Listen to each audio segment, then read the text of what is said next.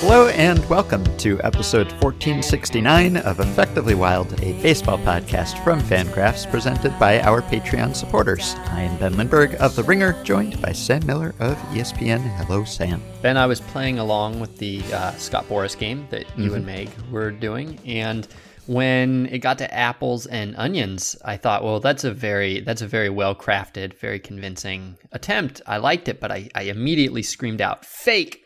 Because apples and onions, those are the official produce of the state of Washington, where Meg lives. It seemed too suspicious to me. I did not know that. Right, exactly. It's the two leading exports from their agricultural industry, the state vegetable and the state fruit. I asked Meg whether I was onto something, and she says no. In fact, that I had overthought it. That she says that there's nothing significant about it at all, even in her mind, subconsciously.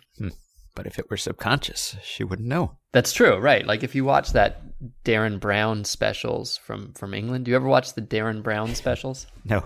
It's a good way to lose an afternoon because he does these like mentalist things where he has like an audience and somebody will put a word in an envelope and then he'll guess the word and in fact the reason that they chose that word is because like 4.5 weeks earlier Darren Brown sent them a brochure for a watch catalog, and on the 7th page of the watch catalog, the word that he wanted them to say was on the page, and he knew that they would see it somehow. It's very mysterious and it's not that convincing.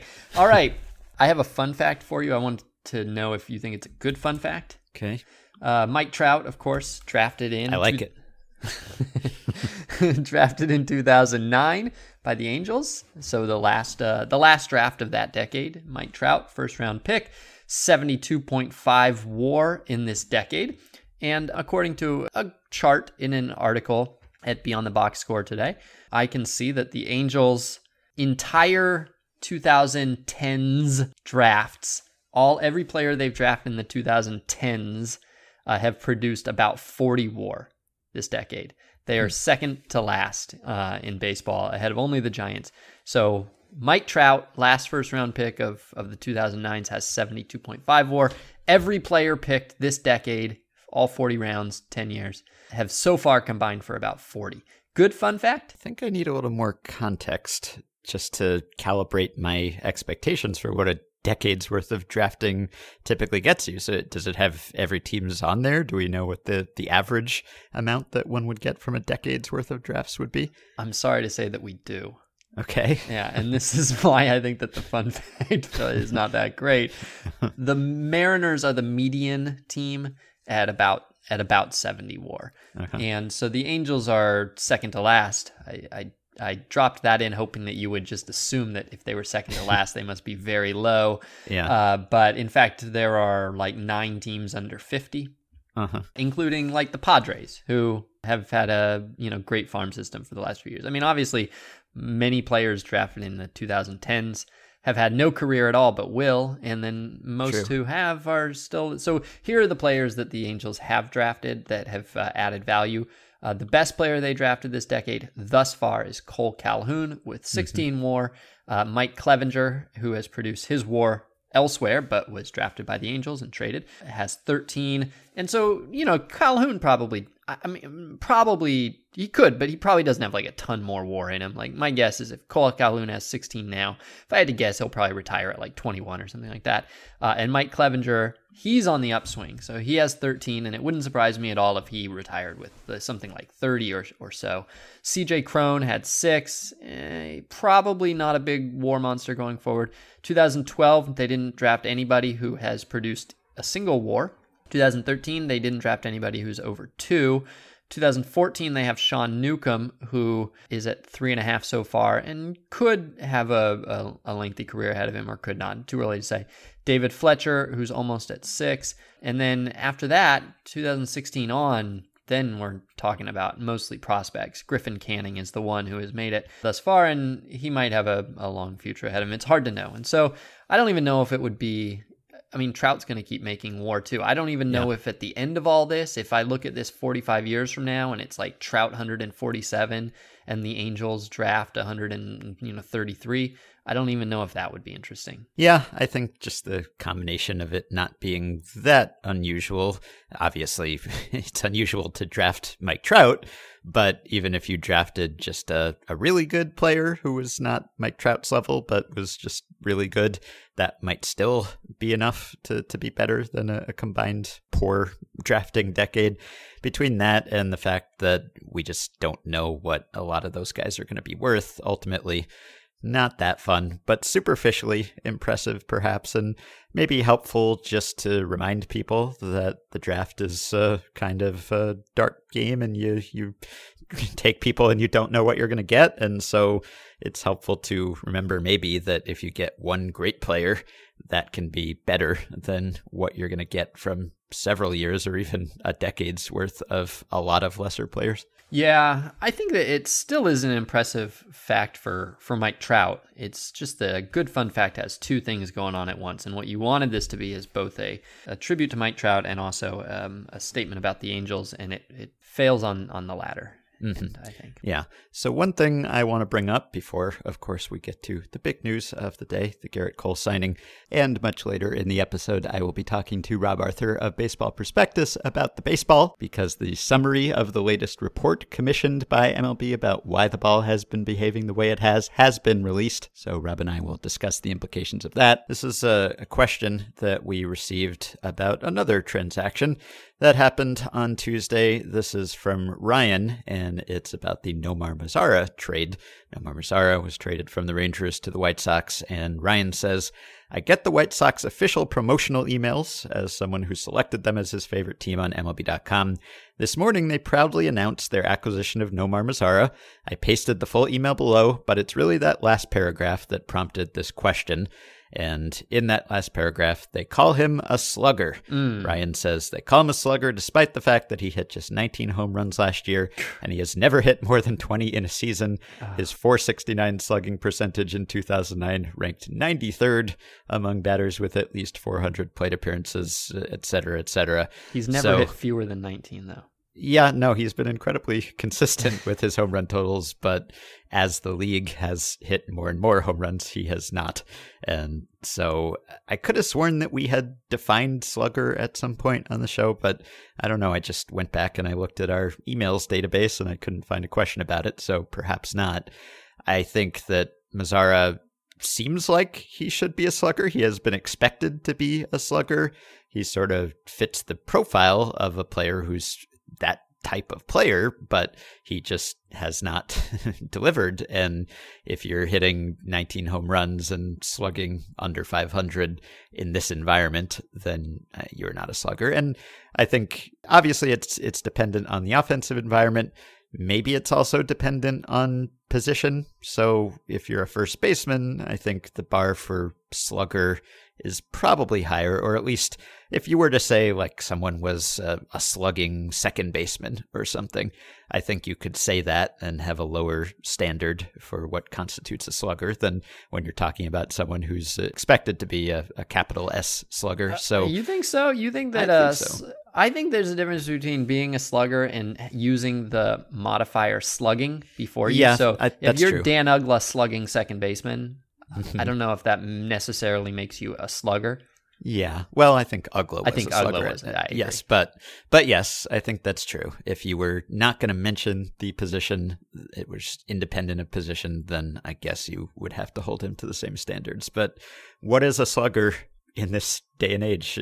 Obviously, there's been some inflation in the definition there. It is really tricky because it is not clear to me that you have to be good at slugging to be a slugger. You could be a bad slugger. For instance, a leadoff hitter is a leadoff hitter if they're leading off, and a closer is a closer if they're closing. And we don't necessarily have to say whether they're good at leading off. They could be a bad leadoff hitter. There are bad leadoff hitters, and there are shaky closers, and there are, unreliable somethings. So I feel like with a player like Mazara, he's not anything else. He's what he is, if anything, is a slugger who hasn't done a very good job of slugging thus far. Right. And so I kind of want to stick with it, but this is promotional material here. They're not they're saying it specifically because they want me to think that he has slugged, and he has not slugged. Yes. So I don't think that it is fair. If they're gonna call him a slugger in this promotional material, they need to have something to back it up. And it can be cherry-picked stats. I'm fine with that. But you do have to demonstrate the sluggingness, I think. Because, 20 home runs puts you, like 70th in the majors these days? If that, yeah. If that. Everyone hits 20. And we're talking about a player who's in Texas, where if everybody played in Texas, it would put you even further behind. And so, I mean, what word would you put other than slugger for him, though? I mean, you just put young right fielder. He's not even young anymore by the standards of the modern aging curve. Yeah. I don't know. It's tricky. I'm sympathetic to it. He does hit the ball. If you hit the ball, didn't he have the longest home run in the majors this year? I think he did, right? That sounds familiar. I mean, that's a slug. Like, you can slug the ball. Slug is an act, and I don't know. Do you have to slug frequently? Practice power and be a slugger, right? Do you have to slug frequently, or can you just be capable of slugging? I don't know. I guess we need to answer this. I think that I would say that a slugger is anybody with an isolated power over 200. Yeah. In extreme circumstances, I might consider different contexts, such as park effects or era. Even though we are in an extreme environment right now, I don't feel the need to make an adjustment. I'm still happy staying with 200, and Nomar Mazara is not that, although last year he was by 1 point for the first time. He became a slugger. He finally became a slugger. Yeah, I'd even say if you have a 500 slugging percentage, that's usually good enough. I guess if you're, hitting 330 or something, then you're not necessarily a slugger. But most people with a 500 slugging percentage are not doing that.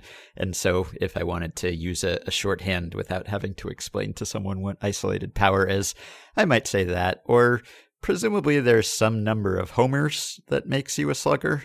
I don't know what that number is. Obviously, like at certain points in baseball history, hitting 20 would have made you a slugger. Now it does not. Maybe 30? Does 30 make you a slugger now? There are a lot of 30 homer hitters out there too. Well, and does 1 year do it? Right. Yeah. This reminds me, I think Meg and I talked in September maybe about a Rowdy Tellez quote, because Rowdy Tellez had hit 21 homers, and he said that hitting 20 is pretty special. And Meg and I were talking about whether it actually is special. Obviously, it's special in the sense that, hey, he had to make the major leagues and he had to stay there for a while and he hit major league home runs. So obviously that's objectively special, just getting there. But in a major league context, it's not all that special at this point in history. And Rowdy Tellez, for instance, has a 449 slugging percentage this year and a 742 OPS. And I guess he did make the 200 ISO mark. So he has that going for him. But So I think it's fair to say that Tim Anderson is not a slugger. Yeah. And the reason I'm saying Tim Anderson is because I looked up the lowest isolated power for people who slugged over 500. Yeah, he's who I was thinking of when I said if you hit 330. Yeah. Oh, so my first thought of that was actually Joe Mauer, and I looked, and sure enough, Joe Mauer has the lowest isolated power ever for a 500 slugging percentage. Right. He was a slugger for one season. He was, but the year he hit 347, he only hit 13 homers. He slugged 507. So he's number one. Tim Anderson is number two. And Tim Anderson, I think it's pretty clear, not a slugger. We don't think of him as a slugger. And he hit 18 homers this year, which is only one fewer than Nomar Mazara. And he hit 20 the year before, which is the same as Nomar Mazara, which to me, again, suggests that the word slugger is often used to, not always, but often used to denote that is merely the player's signature skill. Not that he's better than others at that skill, but that it rises above his other tools. Yeah, right. And we don't think Tim Anderson is a slugger because he does many other things, and we do think Nomar Mazara is because he otherwise thus far hasn't. And so in a way, when the White Sox say slugger, it's kind of backhanded, and it tells you a lot. Mm-hmm. Yeah, you could say the same thing about Rowdy Tellez, who I'm just Googling, and he has been described as a slugger. And again, he's not very good. He doesn't get on base a lot. He was a below league average hitter this year, but he looks like a slugger. He's a big, beefy guy, which I think is part of it. You can be a slugger and be a rail thin guy, but I think if you look like a slugger, you look the part, that helps. That certainly gets you described as a slugger more often. And if that is your carrying tool, that's your skill. That's the reason you're there.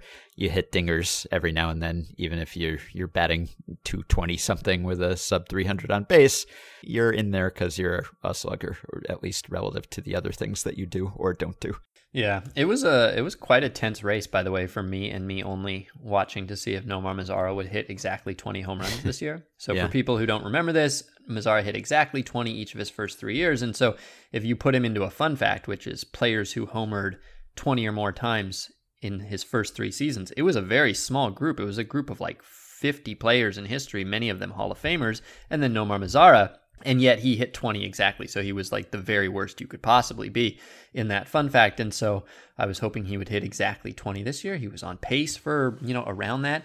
And then in mid-August, he had, I think, a groin or a hamstring injury, missed a bunch of time. He was sitting on 17, and I thought that's that. And then he came back in September, didn't hit anymore. It was pinch hitting like every so often, or playing like once a week.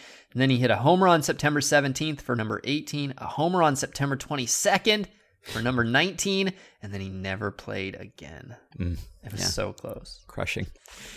All right. Slugging. Well, we have successfully buried the lead again, although we didn't lead off with Opossum's anal glands this time. But still, we should get to the big news. Gerrit Cole is a Yankee and signed a record contract, 9 years and $324 million with a full no-trade clause and an opt-out after the 5th season. So Stephen Strasburg's reign as the highest-paid pitcher in baseball lasted for exactly 1 day, if that long. And the market for Gerrit Cole that Scott Boras described as room temperature during the day on Tuesday accelerated to a hot climate by the end of the day. I wondered whether he said room temperature because he wanted to give the impression that the known figure out there of 245 was not close. That it was a way of saying the final dollar is going to be much more than the dollar that you've last heard. And so it's not hot. If it were hot, you might start thinking that 245 had gotten it hot, and that was room temperature. That's what I wondered. All right. Yeah. So I don't know if the Yankees are the owls who are wise and work at night, because that's when this deal was announced, or whether they're the Hawks because they swooped in and nabbed the target that everyone was going after. But one way or another, Gerrit Cole, perhaps best pitcher in baseball, certainly projected to be the best pitcher in baseball next year. Is he really? He is, yeah. By, I think, about half a win over Jacob deGrom. I could go either way with those two guys, but I think they are the top 2 contenders for that title now. So this is kind of a classic old school Steinbrennerian Yankees signing of the sort that we haven't seen in a while, at least on the free agent market, although they did trade for Giancarlo Stanton and his giant contract just 2 years ago. So it's not as if they haven't done this for a while, but they have had opportunities to sign an ace or acquire an ace. And granted, they got James Paxton just last offseason. He counts, I think, but he was not a big money guy. They were kind of in on Patrick Corbin. They didn't give Corbin the extra year that the Nationals gave him. They were in on Justin Verlander. The Astros got Verlander. They were in on Gerrit Cole before the Astros traded for him, but the Pirates chose the Astros prospect package. So they've obviously gotten very far. They've gotten deep into the playoffs. Not necessarily going out and signing a high-priced starter since, I guess, Masahiro Tanaka was the last time they made a major free agent splash, and Jacoby Ellsbury was the same offseason. But now they just blew everyone away, I'm assuming. We don't know what the other offers out there were, but this is an enormous number, not a surprise based on Strasburg's deal, certainly, but a surprise based on pre-off-season expectations, and just the fact that we haven't seen a 9-year contract for a free agent pitcher since, I believe, Wayne Garland in 1976 signed a 10-year deal. So this is out of the ordinary, but understandable because it's the Yankees and it's Cole. Wayne Garland? Yeah. Who? Yeah, exactly. He didn't last very long. Wayne Garland retired at 30. Yeah, signed a 10-year deal, and I think he lasted for about half of it. Wow. That was like the dawn of free agency when no one knew how it worked. I wonder. Yeah, I mean, he made $200,000 a year, which is so his 10-year and $2 million. So, yeah. I mean, it's always hard to figure out what the big contracts were at the time. David Schoenfield just wrote a piece about the progression of the highest paid pitcher in baseball. So I had a little exposure to 1970s salaries this morning, and $200,000 was not a lot, is my understanding. Yeah, I mean, it seems to me that he could be the highest paid pitcher ever for like a decade, maybe 5 years at least, which I think that that's a lot of what these players want. I mean, they want to get paid. They want to get what they feel they're owed. They also, though, like they have Gerrit Cole now has a lot more money than he'll ever be able to spend, and so at a certain point, the utility of a dollar becomes status based, and so that's why I think you see so much emphasis in some of these big contracts of being more than whoever had signed before, in particular in setting some new precedent for either the most dollars or the highest average annual value or the longest. And I mean, I was just thinking about who could possibly topple Gerrit Cole, and probably almost certainly we don't know his name yet. We've never heard his name, right, as a pitcher. Well, the average annual value is just barely higher than what we've seen, right? It's just barely higher than Trout's. I guess it's not that much higher than Greinke's. So this kind of is a case where he got the record but didn't blow away the record on a yearly basis. Not on a yearly, but on a total value. Yeah, on a total. I mean, it's a total outlier when it comes to pitcher contracts. I mean, Strasburg was the record by a decent margin, and this just blew away Strasburg. So yeah, and it's a perfect. I mean, he's the perfect free agent. He's coming off, they both were kind of. I mean, they both hit the market at precisely the right time. But yes, Cole is to be the. I mean, Cole was not the best pitcher in baseball at any point until like really right now, and it took him. It took him these first 7 years of his career to become the best player in baseball. And then right when that, or the best pitcher in baseball, and then right when that happened is when he was available as a free agent. So that's perfect timing. And he's quite young. He's only 28. Well, I guess what is 29. He, 29 now? Mm-hmm. Just turned 29. And so he's a young free agent, and everything about him is perfect, and he's perfect for the modern game. And so if you start thinking about who is coming up on free agent in the next few years or whatever, there really isn't anybody that you could imagine who's younger than Cole who is, I don't know, realistically going to be in a position to push probably even that average annual value until you get to Jack Flaherty. And he's not a free agent until I think 2025 or 2024. Yeah, who knows? Yeah, and you have Mike Soroka, and you have Luke Giolito, and you have Eduardo Rodriguez. Those are players who are kind of near the WAR leaderboards this year, and also, somewhat young. But Gerrit Cole, I mean, to the degree that it is a prize to be known as the highest paid at your position in baseball, he got it, and he's deserving of it, and he's going to have it for a long time. Mm-hmm. And I imagine that's a big. That's something that probably he thought about a lot.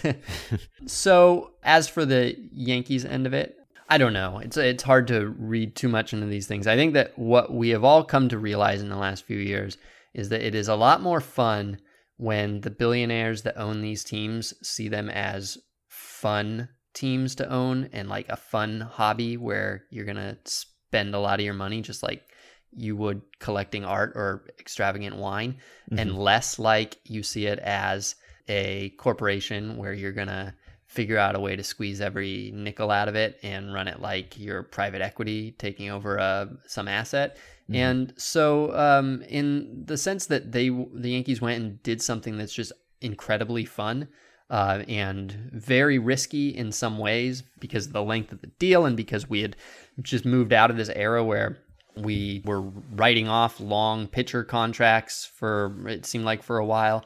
It's fun. Like, I'm looking forward to the press conference for this. I'm not thinking about year 9 at all. The most important thing, I think, if you're a fan of a team right now, that a GM can do is convince ownership to spend more money. Like, that to me is the central task of a GM, is to go into that owner every day and convince them that there are good players available, that those good players are better than the players you have, that the money exists in a big pile somewhere, and that it's worth spending. And so I'm pleased. I'm pleased with the Yankees that they did this. Mm-hmm. And it sounded like from Jeff Passan's reporting that ownership wanted them to do this, that maybe they even pushed Cashman to do it. I don't know exactly how that conversation went, but it doesn't seem like it was the hardest arm-twisting conversation that they've ever had necessarily. And it's sort of a relief because for the last year or two, the Yankees have been restraining themselves, and it wasn't clear to what end they were. I mean, if you're the Yankees, are you really going to strive to get under the competitive balance tax threshold as an end in itself? You would hope that if you're trying to do that, it's because then you're going to splurge after that, after you reset their tax rate. And they have done that, and now they are.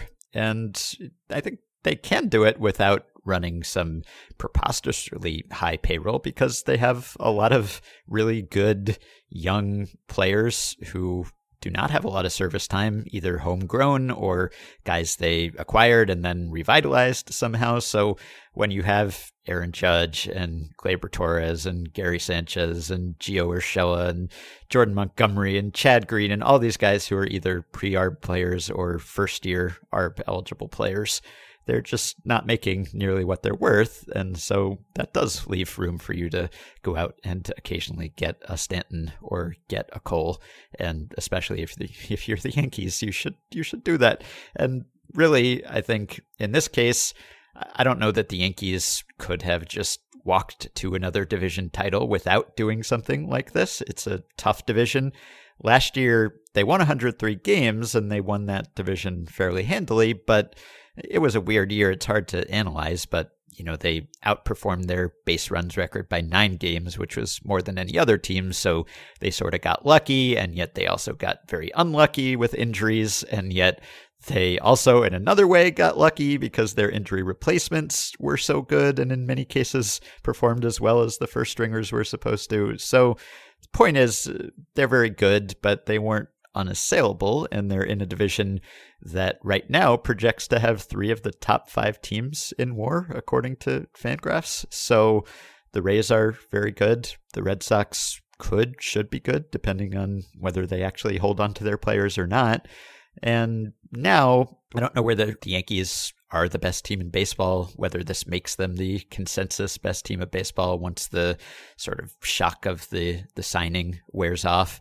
I think other teams could potentially catch them, but they don't really have any weak points right now because their rotation was their weak point, such as it was, and now they have Cole, and they have Severino for a full season, and they bring back that bullpen, and they bring back the lineup, and there just isn't really any hole on that roster right now. So it's a pretty formidable team, especially once you think about Cole doing what he just did in the postseason and potentially doing that for the Yankees now, and not doing that for the Astros, who are still great, but they're the team that has eliminated the Yankees in 2 of the last 3 years, and now they don't necessarily have that dominant guy. I mean, they have Verlander, they have Greinke, but they do not have Cole. So it's sort of stealing from a direct rival, albeit not a division rival.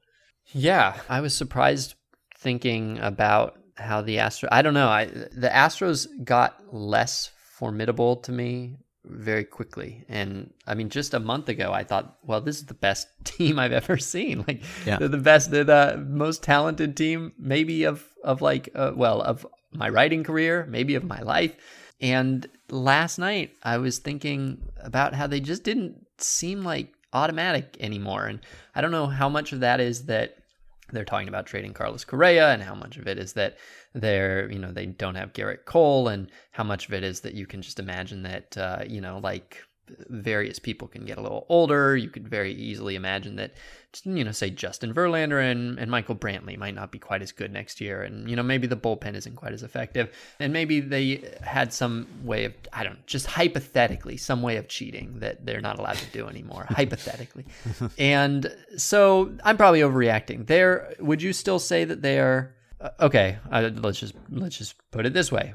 What ranked team are they right now to you? I think they're probably, I don't know that there's really any great separation between them and the Yankees and the Dodgers still. And obviously if they do something, if the Dodgers do something, which it seems like they probably will, then maybe that changes the ordering. But they are not worse than third in that group. And if they are third, they're not separated by much in my mind. Okay. All right. Yeah. Well, then they are. Then my feeling of them as not being quite as formidable was wrong. It's just a sort of a vague feeling and is not accurate. Like I did not have like the charts and the graphs out or anything like that, but I was trying to think, could I make the case that the Rays have passed the Astros? Uh-huh. And so I haven't, like I said, I have not looked at it. You think the answer is no? I could not make that case. I think not, but I haven't really looked either. So you subtract Cole, they obviously are less formidable. But if you subtract Cole from perhaps the best team of all time, or at least what we thought was the best team of all time, 6 weeks ago.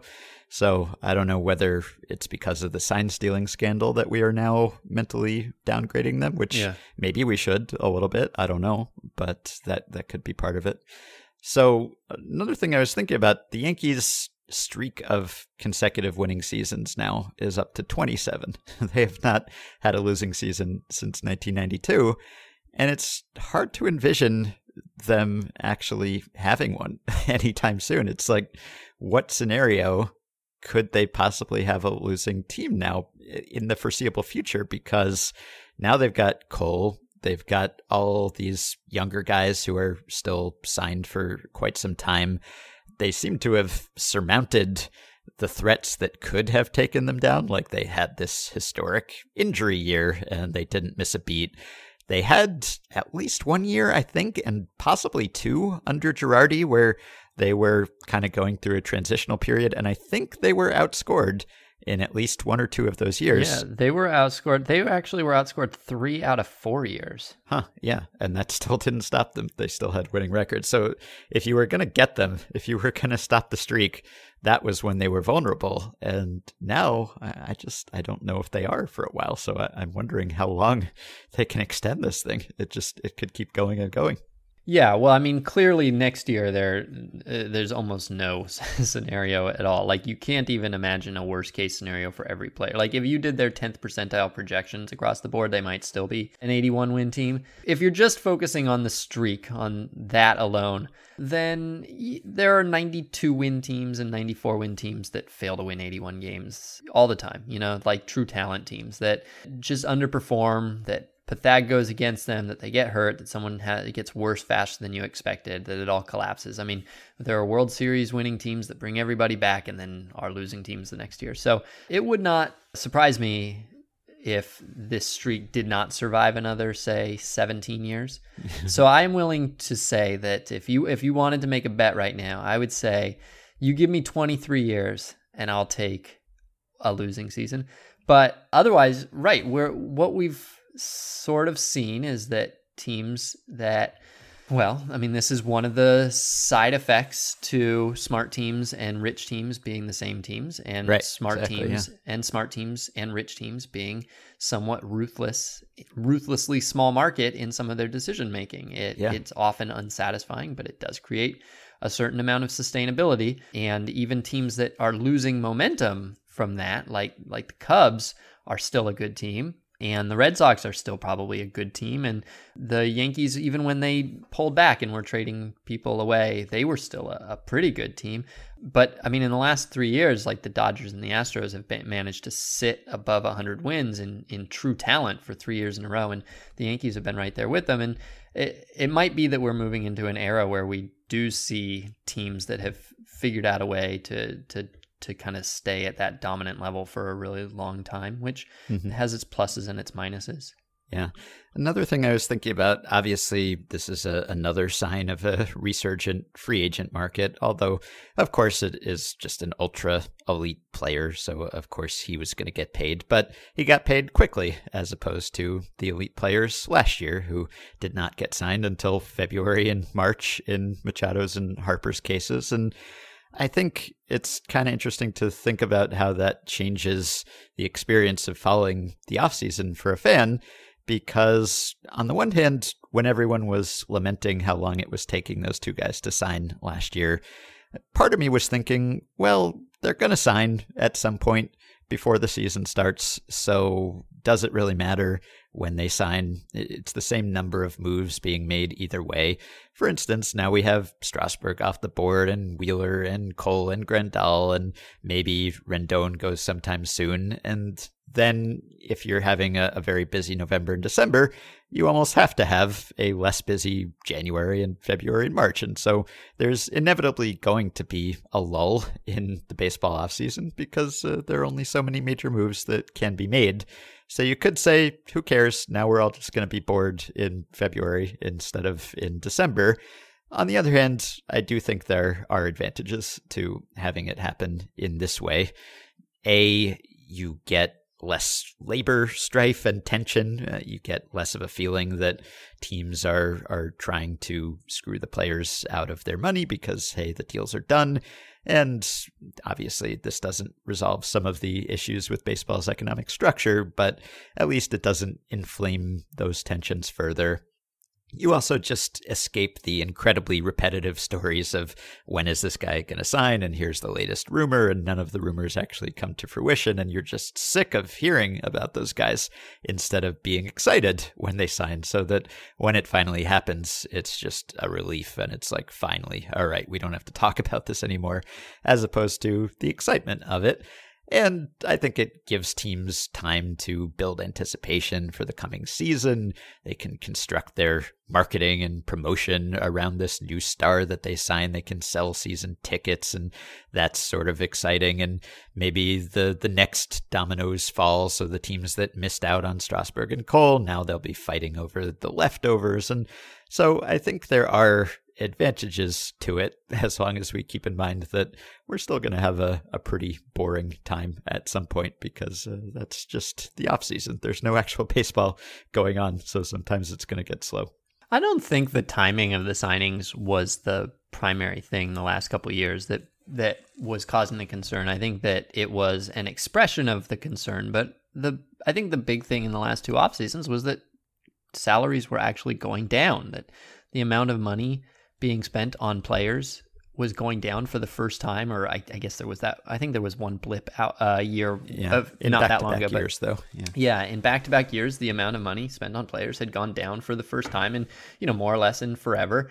And it wasn't like the fact that no players were signing in a robust market where everybody was getting what we were expecting them to get. It would just be like, oh, well, this is an interesting thing. I wonder why this shift in the Major League Baseball rhythm is happening. Why are teams doing this? And it would have been kind of an interesting, non-troubling story. It was that it was happening alongside the more suspicious thing. And I genuinely don't know what to make of the fact that that things have been so different this year. It's not like I don't know. I don't know what caused it. I don't know what the narrative is. I see that there's a lot of grasping for a narrative out there. Yeah. Some sort of more conspiratorial explanations, some more, sort of more narrow explanations. Dan Szymborski was making the case that the difference between the free agent market, where the top players have actually been getting paid, quite a bit, versus the the arbitration non-tenders that we talked about, where it seemed like there were a bunch of players who were being non-tendered, which would seem to be something from a previous offseason, like last offseason, where teams didn't want to pay perfectly reasonable prices for perfectly reasonable players. And Dan was making the case that this is the long-awaited realignment of values, where teams are finally not treating value linearly, but that a top player, a 6 WAR player is no longer considered twice as good as a 3 WAR player or 6 times as good as a 1 WAR player, but kind of more exponentially good because of the scarcity of those types of players and the way that you can use the extra roster spots and things of that nature. And so, Adam Jones is going to Japan, even as these giant deals are being signed, because Adam Jones is kind of in this expendable class of player now, where teams are not paying for just your generic veteran really anymore, and so he can go make more money overseas. Yeah, and so if you extrapolate that part of the argument, you would say, well, we're being distracted right now by the very shiny Garrett Cole signing and the very shiny Steven Strasburg signing, but in fact the underlying structure is still very dangerous for the players as a whole. That if you're a young player, if you're a developing player, or if you're a marginal player, then the forces are still going to be going against you, and all of the troubling signs of the last 2 years are still there for like 21,700 of the 22,000 professional baseball players, and that right now we're only seeing that the benefits are going to the extreme upper end of talent. So that's a possibility. Although it's not just those guys, really. It's it's also Mike Moustakas is cashing in all of a sudden, or Grandal, and Grandal's really good, but he wasn't paid like he was really good in the previous 2 off seasons. And then it's even like relievers or Cole Hamels, or really there haven't been any well-known free agents this offseason who have signed for a number that you look at and think that's all. It's mostly been that much. And, we talked about Jose Abreu, for instance, and the extension he got. So it seems like it's not just the elite guys this offseason. It seems like a lot of lower tier players, not fungible, disposable players, but not necessarily stars either, are still doing pretty well on the whole. Yeah, 6,000 professional players, by the way. My math failed me in the, while I was sort of suspended midair.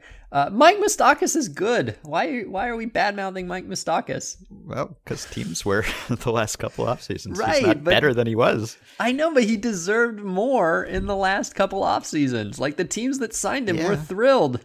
But why all of a sudden did it correct? That's the question. Right. So is it that there's just a mix of more competitive teams this year? It just so happens that, the Yankees reset their tax threshold and now they're ready to spend, and the White Sox are about to be good, and so they're ready to spend, and the Rangers suddenly are ready to spend. And my gosh, Ben. Yeah. This just came across the Twitter. The Rockies are willing to listen on Nolan Arenado. And so while we have this all going on, this conversation we're talking about, we have the simultaneous conversation that feels so 2017 of Carlos Correa is apparently being shopped, and Chris Nolan Bryant, Arenado Mookie and Betts, Chris Bryant and Mookie Betts. Francisco Lindor. Yeah. How are these things happening in the same sport? Yeah. It's really perplexing. I cannot make a narrative happen out of this. I am really struggling with it. And I'm wondering, it's unsatisfying, but I'm wondering how much of this is just like chaos and not actually that well thought out or governed by anybody. And so you can have very conflicting things from day to day, team to team, player to player, and that there is a certain amount of this that cannot be fit into a single narrative. I don't know if that's true or not. I mean, it certainly seems like the movement of the previous 2 years was so consistent and forceful and in one direction that it felt like the narrative had become undeniable. Right. But this has been an odd offseason. It has not fit in a lot of the same ways, and I'm not sure whether that's a reason to say that things have changed, or if it's a reason to say that these are carve-outs, or if it's a reason to say that these are just blips that don't reflect the underlying dynamics at all, and that we should not even be making that much about them other than as outliers. Yeah, or I wonder, could it have something to do with teams planning for the next CBA differently, planning for a work stoppage? Cole's contract is 9 years. That takes you, I think, into the CBA beyond the next CBA. So Like, I don't know if teams are thinking, well, the next CBA will say this and it will change that, and so we're planning for that, or we think there will be a work stoppage and we just won't have to even pay the last year of that deal that we just signed this offseason. I don't know what it is, but it is very strange. It's better to have these mixed messages than just to have the negative messages alone. So it's an improvement, but it's a very puzzling one. And just a couple last things about this. It's interesting that Scott Boras's reputation has been entirely restored, I think, as the markets has. So just in April, late April, Ken Rosenthal was writing about Scott Boras and essentially saying, well, has he lost his touch? And, front offices are saying, well, he doesn't recognize the new reality of the market and he has unrealistic demands. And he had a couple players who dropped him for other agents after they were not signed, or they signed small deals after rejecting larger deals. And then Harper was waiting around forever and Moustakas got his 1-year deal. And there were questions about, well, is Boras still good?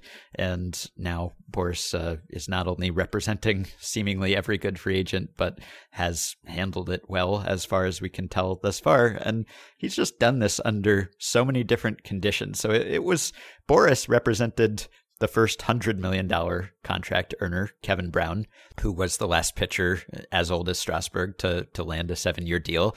He represented A-Rod when he became the first $200 million contract guy. He represented Harper when he became the first guy to go over $300 million. Now he's representing Cole when he becomes the first $300 million pitcher. It's like, this is decades going by, owners coming and going, and front offices operating in a completely different way. And one way or another, Scott Boras is still getting his players paid. And I don't know how much of it is Boras being so great as a salesman, or how much of it is like selling himself to really good players who themselves sell themselves to front offices. It's not like Boras necessarily had to talk teams into Garrett Cole being good. And I don't know if he went over Brian Cashman's head. It doesn't seem like that kind of maneuver this time. So I don't know what it is, but he has a proven track record of getting players paid and setting new salary highs over a course of decades. Yeah, and of course, in a totally different sphere too. He did this at the draft level for the longest time, and was he basically created the modern draft. Well, I guess it's not the modern draft compensation system anymore, because eventually they put strict limits on how much players are going to be able to get. But he more or less created the huge dollar bonus and spent 30 years dominating that realm too. Mm-hmm. Yep. And the last thing I was going to say is that I think from an entertainment standpoint, it's kind of fun to have the best player available go to the Yankees. I know everyone hates the Yankees, but on some level, I think people kind of enjoy hating the Yankees, and it's sort of nice to have them as the big bad villain. So I like it in that sense, but I also would have liked it if he had gone to a less obvious destination, like the Angels, for instance, because you had this extremely lopsided league this past year. Competitive balance was way out of whack. The standard deviation of team winning percentages was as high as it's been in the expansion era. And if you had transferred Cole's wins from one of the super teams to the Angels, that would have helped correct that unbalance a little bit. And instead, he's going from one super team to another. And of course, as someone who wants to see Mike Trout make the postseason again at some point, especially while he's still in his prime, I would have liked to see Cole go to Trout's team. I guess you could say that the Angels have enough holes to fill that they could still spread the money that they hoped to give to Cole around to other players, whether it's Rendon or whether it's, Bumgarner and Ryu or a couple of the lesser pitchers who are still out there.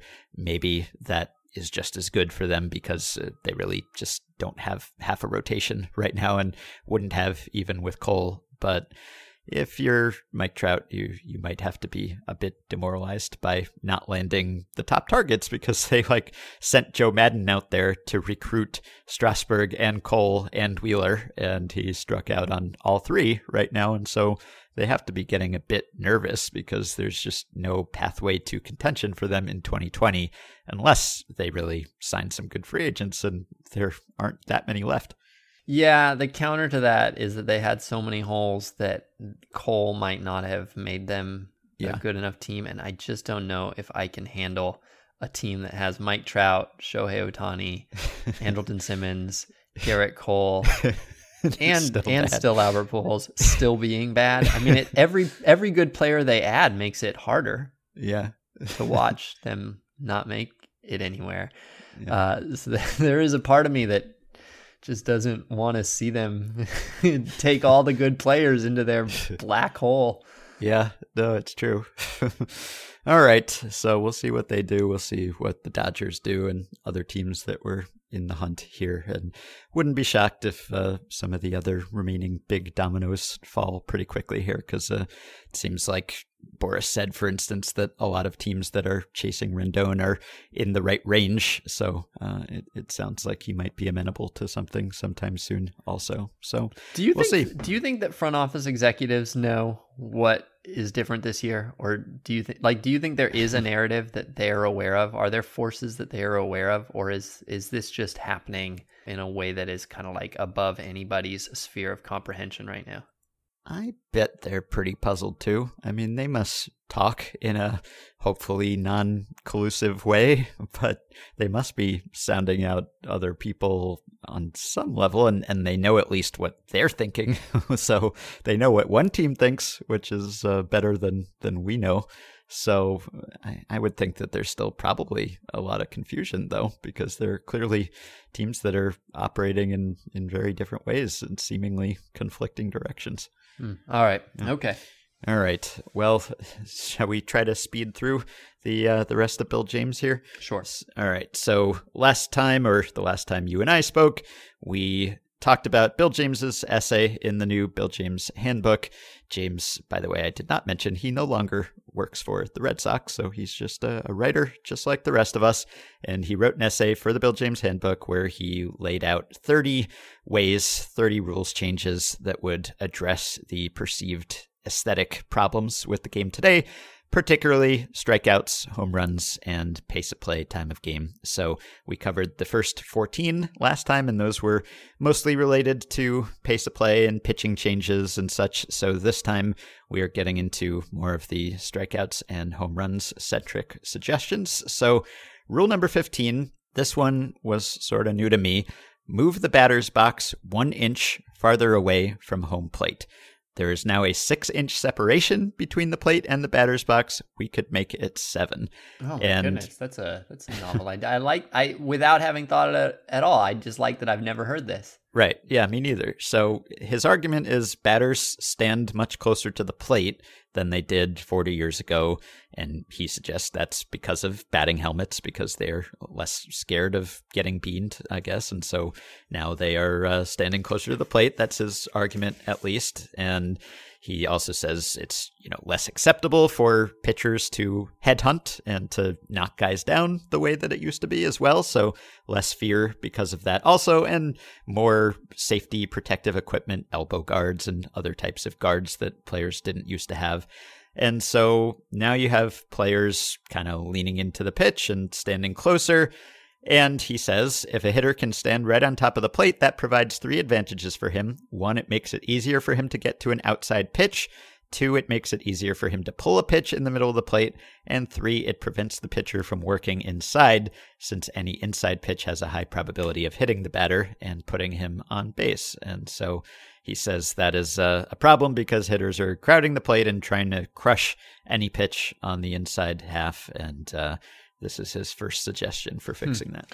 Well, I don't know how much it would affect the hitter, and so this might not be an issue, but I would be worried. To me, it seems like the unhittable pitch in baseball is the strike that's on the outside corner and particularly down. It's that is the pitch. That's where for the most part, it feels to me like the strike zone is fought over. Is pitchers are trying to get that corner and also trying to make pitches look like they're at that corner to get you to chase beyond it. And if you make it an inch harder to get to that corner, it seems conceivable that there just might not have any chance at all, that you just might not be able to ever hit a pitch that is in the strike zone. And so that seems like it could be a problem, but maybe 1 inch isn't a factor at all. My batters are bigger, I guess. They probably have longer arms than they used to. So. Yeah. On the other hand, and also, well, on the other hand, and also, maybe that pitch used to be called further off. I mean, we all remember the old strike zone where sometimes it was 6 inches off the plate. And so maybe now that we have an actually regimented strike zone, maybe they don't have to cover as much as it is. So that all seems fairly fine to me. My preferred, I think that what I would recommend that's along the same lines is that now that we have StatCast, now that we have pitch tracking that's very precise and fine, is I would just make it a rule that if you get hit by a pitch that is not in the batter's box, that just because it's inside doesn't mean you can get hit by it. It has to be far enough inside that it's like in the batter's box. So I would just say that like there's that 6-inch zone between the plate and the batter's box where if it hits you, it's just a ball that you don't get first base. Mm-hmm. Okay. And that seems like it'd be very easy to know instantaneously. I think he may suggest something like that. We'll get to that in a moment. So his 16th one is actually enforce the rule requiring the batter to stay in the batter's box. Batters like to wipe out the lines that form the batter's box. Stop them from doing that. Use technology to enforce the rule if you have to. He says that he thinks that the rule says that if a batter's out of the batter's box when he hits the ball, he's out. And that if you enforce that right away, then the league would bat 150 or something because he thinks everyone does that. But he says that you can't rigorously enforce it, but you can call out hitters who plant their feet outside the box or step way out of the box to hit the ball. It would make a huge difference if you just enforce the rule because you would be allowing the pitcher to work inside. I'm going to trust him that this is the issue that he thinks it is. I would not have guessed. If somebody asked me if it's a problem, I would have said no. Nobody ever, hardly ever. Other than, yes, definitely the wiping away the chalk and trying to squeeze that extra inch from where they start. I agree. And you could do something about that. The stepping way out, I don't see it. And so I'm going to trust him that's a thing and say, sure. Right. This is sort of like the pitchers coming off the rubber one that we talked about where we just haven't observed this as closely as he seems to have. It does seem weird that they put new chalk down every day, and I don't know why they don't have a permanent batter's box there. Mm-hmm. Yeah. So I would be fine with a permanent batter's box that's part of the field and that the batter has no influence on at all. It does seem very odd that batters get to come out and say, changing the rules here. I'm just gonna change the shape of the field just for me. And it doesn't seem like we need a temporary batter's box. We could probably make a permanent one. Mm-hmm. All right, 17. This is perhaps kind of a controversial one. Get rid of some of the protective gear. So, of course, nobody wants to see batters get hurt, but batters played baseball for 100 years without shin guards and elbow guards and whatever you call those, wrist guards. And for that matter, they played for 100 years without batting helmets. He says if you cut down on the protective gear, you will not increase injuries and you will force the hitters to get off the plate. So this is like, what's that effect called where the bicycle riders wear helmets and suddenly they take more risks? Peltzner effect? Something like that, yeah. I'll look it up. Peltzman effect, yeah. Yes. All right, so I think that there are some pitches that hit you in the hand that you're not allowing to hit you on purpose. And so, I guess that's not how the Peltzman effect works. I would say that it is true that not every hit by pitch would still exist in a world without padding, but many would. And it seems like a weird thing that batters shouldn't be allowed to protect their livelihood. It's not nobody goes out there to see a batter get injured. That's not like what we think makes the sport better. And so I am on the batter's side here. I think that it is on the fans' side as well to say that protection for the batters is good, even if it does have these unintended consequences of letting batters have a certain amount of impunity, and that changes the offensive game and all that. So I would say no to that. However, I do. So here's the second thing about my don't give them a hit by pitch if it's within 6 inches of the plate. Is I would say don't make them get hit by a pitch if it's in the batter's box in order to get first base. I would say give any pitch that is in a designated zone of the batter's box is an automatic hit by pitch, whether it hits the batter or not. And then anything out of that is no base, whether it hits them or not. And so then that way there is no incentive for batters to get hit. All their incentives would be to avoid all the time, and they could still get their bases. And pitchers would have a much stronger incentive not to pitch way inside because they would know that it's always going to be a free base. I'm now answering a totally different question than Bill James is, but long story short, I'm against this one. Yeah, I'd be wary of taking away. Pitchers throw harder now. Pitches move more. I think it's just more dangerous. They're bigger. The pitch gets on you faster than it used to. And they should have had padding then. I mean, right. They didn't have catcher's pads for a long time. It took some time for someone to say, how about that? And then they did it. And then a bunch of people booed the catcher. So you had to deal with that too. I mean, it's not like we started having padding only when it was a good idea. We didn't have it for a long time when it was a good idea. Right. Yeah. Yeah. Ray Chapman didn't die so that we would go back to no batting helmets now. Yes. All right. Number 18. Now tell me if this is what you were sort of just suggesting. Change the rule from the batter takes first if he is hit with a pitch to the batter takes first if the pitcher throws a pitch that breaks the front plane of the batter's box. That's it. That's my rule. Okay. So he says make the front line of the batter's box a little bit wider, a little bit brighter. Let's say you put a yellow stripe next to the white stripe so that it's more visible whether the ball has crossed that line. And let's also say that you bury a sensor in the ground beneath that turns on a signal light somewhere if the ball is thrown over that line. Yeah. That's what I'm saying. Okay. Except with StatCast. Right. Yeah. All right. Okay. Number 19, whatever equipment the batter wears into the batter's box, he wears until he gets back to the dugout. So if you want to wear the shin guard or the elbow guard or whatever, you have to wear it as you run around the bases, which I guess he likes partly because of the leaning over the plate thing, but also partly because he thinks it slows down the game when batters, say on second base, have to walk back to first to hand a shin guard to the first base coach. I'm skeptical that it slows the game down. So from that perspective, I would say that it's unnecessary. The other half of it is disincentivizing the protective equipment, which we have already gone over. I don't want to outlaw it. I also don't want to disincentivize it. So I would say no. The third part of it, which is unremarked upon, is that it would be more fun to watch players running the bases wearing all sorts of obstacles on their body. And so in that sense, I would say yes. I think that it would be more fun. Mm-hmm. But to the extent that it would increase lack of player safety, I would say that would be the overriding concern. So probably this doesn't work. Yep. All right. Number 20, deaden the ball a little bit. Raise the stitches, reduce the resiliency of the ball, something that helps the pitchers. Yeah. I mean, I have written that I think that Major League Baseball would be within its rights to change the composition of the ball constantly, to do it in a very transparent and open way, but to say, like, we want more offense because offense is down. Who knows why it's down, but it's down. We're going to have a livelier ball this year, and vice versa. We're going to have a deader ball this year. That seems like something that I'm in favor of in theory.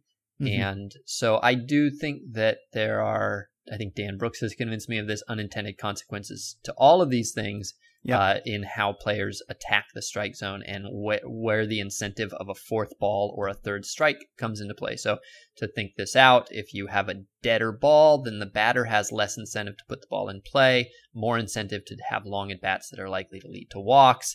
And so you could end up having, for instance, more walk-focused hitters, which mean longer plate appearances, which mean maybe more fouls, and all those sorts of things that actually slow the game down. Yeah. So I'm not convinced that it would actually do what is intended. But if it did, I'm fine with tinkering with the ball in a very transparent and constantly evolving way. Although maybe you also get fewer all or nothing swings, less lifting the ball, just trying to slap hit it, because you won't get rewarded as often by elevating it, and then maybe you get more contact, which generally seems like a good thing. Yeah, anything you do to the ball, anything you do to the average ball in play is going to have an influence on whether the pitcher is willing to throw strikes and whether the batter wants to swing. Yeah. And so those two things result of anything that you do to balls in play. And it's complicated. It can go both ways and sometimes in conflicting ways. Yep. All right. 21, similar purpose. Put in place an agreement among the teams that every fence that creates a home run must be either 340 feet from home plate or 20 feet high, one or the other. So I don't like high walls at all. I would not mind lots of space, but I don't like high walls. The problem with lots of space is that it creates worse seating. Mm-hmm. But on the other hand, lots of people sit much further back from the wall. I mean, only one person sitting in the front row of the bleachers, and only I get one row of people. Most people are happy sitting back further anyway, and so maybe I'm for that. I think bigger ballparks would be a good fix to me. Now, what are you going to do though? Like, you're going to tell 30 ballparks that they have to spend millions of dollars redesigning themselves? It does seem a little tricky at this point, but maybe we're grandfathering in everything that's already existent. Right, yeah, I don't know. The Marlins are moving in the fences now, right, I think, which means even more home runs, presumably. But yeah, do you not like high walls because fewer plays at the wall, fewer home run robberies, that sort of thing? I like the Camden Yards walls that are quite low. They're at the perfect height where you can have home run robberies. I think the most home run robberies occur there because of that, and I'm generally in favor of that. It's an exciting play. Yeah, why don't I like them? I don't know why I don't like them. I find a ball banging off the wall just aesthetically dull and sort of unsuspenseful. I don't like that period of waiting. Of just oh, well, I know it's a double now, let's wait. I haven't thought this through. This is a very immediate reaction. I have not written an article about why I don't like tall walls yet, and so I might actually like tall walls. Yeah, or maybe the caroms off the wall. Obviously, there's some skill in that, in knowing how to play a wall, but that does add an element of randomness to it because it could hit something on the wall and come off in an unpredictable way. Is that good or bad? I don't know for sure, but it means that you get rewarded in an unequal way for the same hit. But here's another thing I don't like about it. I don't like the way that a line drive that would travel 370 feet is worse than a fly ball that would travel 370 feet. A high fly ball, which is what tall walls do. They incentivize the sort of pop-up fly balls or high fly balls instead of harder hit line drives.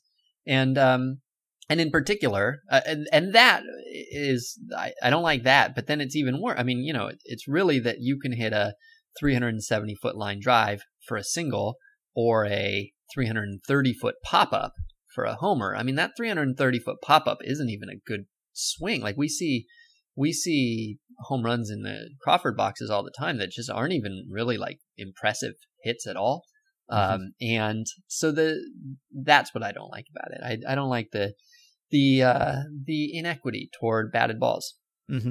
All right, 22, similar but more radical. He says, Baseball Rule 5.05 B5 says that when a fair ball passes over a fence or into the stands at a distance from home base of 250 feet or more, such hit entitles the batter to a home run when he shall have touched all bases legally. A fair fly ball that passes out of the playing field at a point less than 250 feet from home plate shall entitle the batter to advance to second base only. And he says that instead of having it be 250 feet, make it 350 feet. And he says that would not require that you reconfigure their parks. What it would mean is that the foul pole and the home run pole are not necessarily the same thing. So you have a foul pole, which determines whether the ball is fair or foul, but also you have a home run pole, which determines whether the ball is a home run or a double. So a ball hit into the seats, but less than 350 feet is not a home run. It's a double.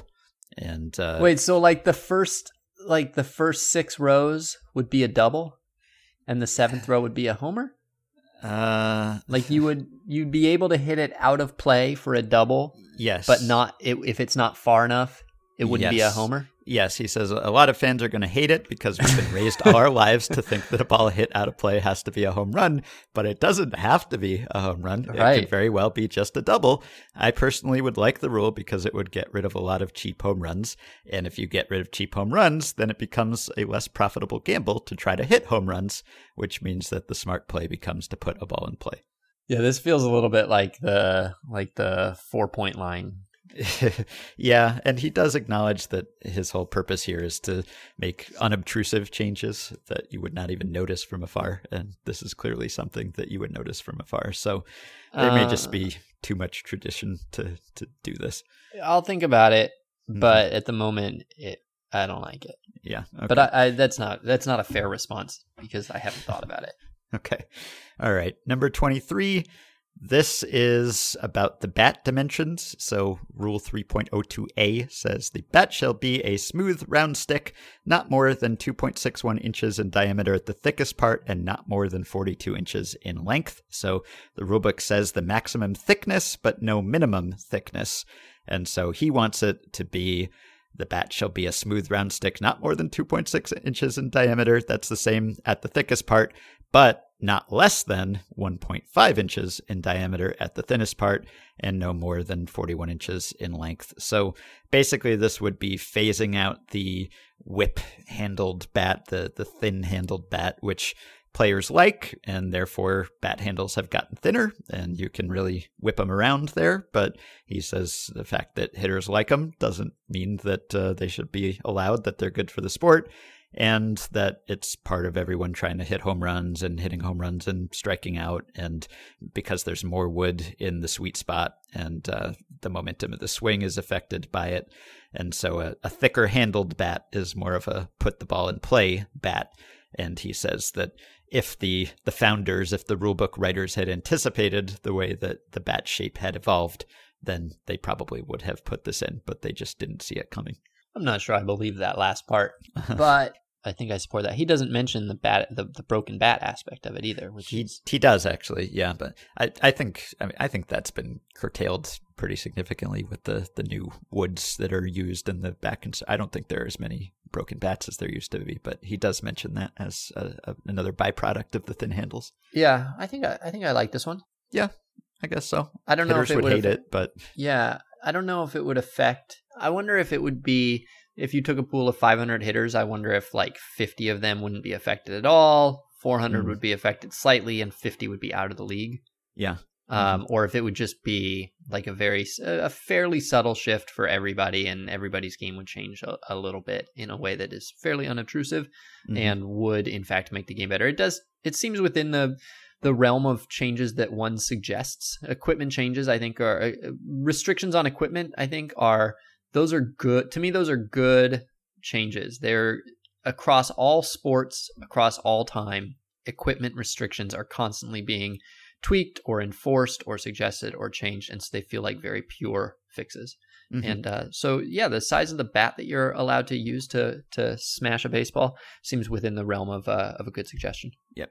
All right, 24. I think he suggested this before. I think I've heard Rob Nair describe it, but creating an economic incentive for teams to play at a better pace. So you create some formula that predicts or correlates with the time of a game. So, 2.5 times the number of half innings plus 1 minute for each hitter who comes to the plate in the game or something. And so, an average game is this many half innings and this many batters. And so there is a reward system where if the game is actually played in that amount of time, then that's 10 points into the system for each team. If the game takes twice that long, then that's 0 points. And if it's between, then you get some number of points. And basically, you are trying to gently incentivize teams to hurry up a little bit. And then you get some money that's paid into, it's based on TV money or payroll taxes or something. And it creates an incentive for the team not to waste time. And he thinks that maybe that could be a powerful thing. So who gets the money? The teams do. I guess it's distributed to the players. So he says what I think it might, what seems like it could be a problem is, so Garrett Cole has so much money. Like he has so much money, and I just don't feel like throwing a few bucks to him to tell him to speed up would incentivize him in any way. Now, the problem is that if you have Garrett Cole's teammate, say Gio Urshela, doesn't have that much money, and for him, this might really be welcome money, like the tip jar at the Starbucks.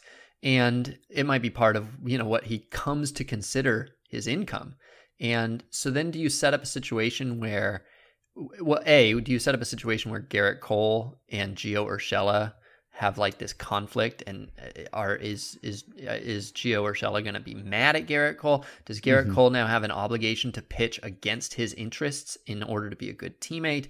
And at the end of it all, are they just taking money from the pot that's already going to the players anyway and redistributing it to them in a way that like isn't going to actually increase Gio Urshela's income at all, but merely make him follow a new regulation in order to earn it?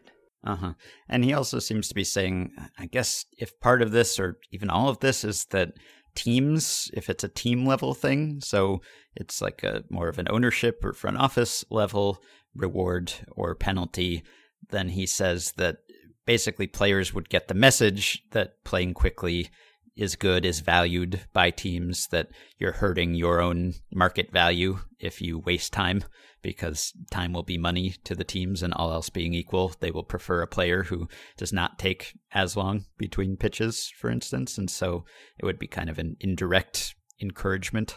Something I think a lot about as a grown-up is one time when I was a kid, my parents declared that, there was some sort of power company, the power company had some sort of incentive where if you cut your power by X% from the previous year, you got some bonus. So, maybe you save $30 from your bill from last year, and then they'll they'll double it and they'll give you 60 or something. And so we had a family push to make this, to do it. And if we made it, then we'd get a pizza. And that month, I was like 7 or so. And that month I was fanatical. Like I was the most energy conscious person in the world. I'd spend all my free time going around the house, turning off lights, unplugging things, doing everything needed to save, a little bit here and there. And then we did it. We got the pizza. And as an adult, I now realize that pizza nights are fungible, that you just we were going to have pizza some night, and they just moved it to that night. I don't think that we had an extra pizza, because as a grown-up, you don't, as soon as you buy that pizza, you're like, well, I spent all that money on pizza. Do I really need to spend more money on another pizza some night? And you just quietly wash the other pizza night away from your plans. Yeah. So I always wonder whether we actually got extra pizza or not. Yeah, I don't know. Makes you think of your childhood in a whole new light. Yeah, what they needed to do is they should have given me something that I otherwise would not have gotten at all. It needed to be, they just needed to give me cash. Yeah. Yeah. So he's saying if by playing at a crisp pace, the team is allowed to spend more money on the free agent draft, for instance. Even cash wouldn't have worked, because my dad sets the next year's allowance. And so he could have just, I don't know what an appropriate allowance raise is going to be. And so maybe the next year, instead of getting a 50-cent raise, I only get a 25-cent raise, because he's already, By the way, I think Max Scherzer, I'm surprised that you did not think Max Scherzer is there with Cole and DeGrom at the top. I still think Max Scherzer might be the best pitcher in baseball. Yeah, I think it's only the injury concerns in the second half of the season that made me not include him with those two, but yeah. All right, so this incentive thing, I'm not against incentives in general. I'll think about this one too, but on first blush, it feels like out of character with how baseball players see themselves as movie stars, basically, as extremely high-paid movie stars who want to be treated with the dignity that comes from being extremely famous and accomplished and elite, and don't want to be doing your little, litter pickup to earn gift cards. Yeah, right. I see that. Yeah. All right. It's kind of complicated. I'll have to think about this one some more.